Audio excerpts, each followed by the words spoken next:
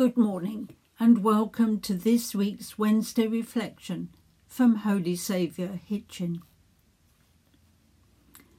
I've recently read a short novel entitled A Month in the Country. It portrays life in a small Yorkshire village in 1920 and made me reflect on how life has changed over the past 100 years.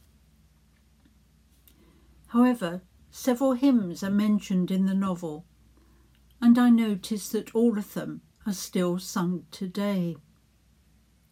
For instance, All People That on Earth Do Dwell made a rousing start to the civic service held at St Mary's on Sunday morning. Based on Psalm 100, the hymn was written in the 1500s, but its words of praise and thanksgiving are still very relevant today. The hymn writer Thomas Ken, one-time Bishop of Bath and Wells, who died in 1711, is commemorated today. He's chiefly remembered for two hymns, Awake My Soul and Glory to Thee, My God, both written when he taught at Winchester College, to be sung by the boys at either morning or evening prayer.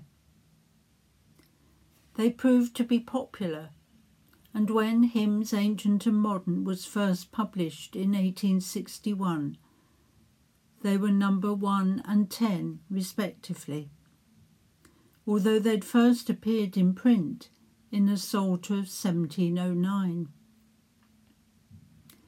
They've been described as having a tranquillity and cheerfulness which convey great assurance. Both hymns end with a form of the ancient doxology, which in Ken's translation is well known today. Praise God from whom all blessings flow. Praise Him, all creatures here below. Praise Him above, ye heavenly host.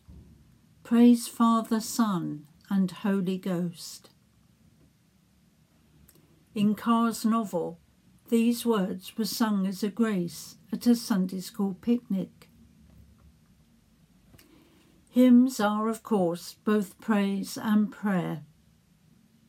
They're also teaching, the exposition of Holy Scripture, theology and doctrine, poetry and music.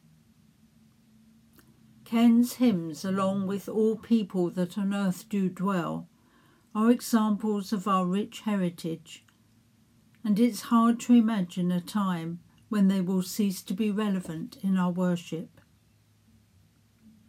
So I'm left wondering how many of the hymns written in the last 100 years will still be sung in 500 years' time. To end, I've chosen the hymn, Awake My Soul.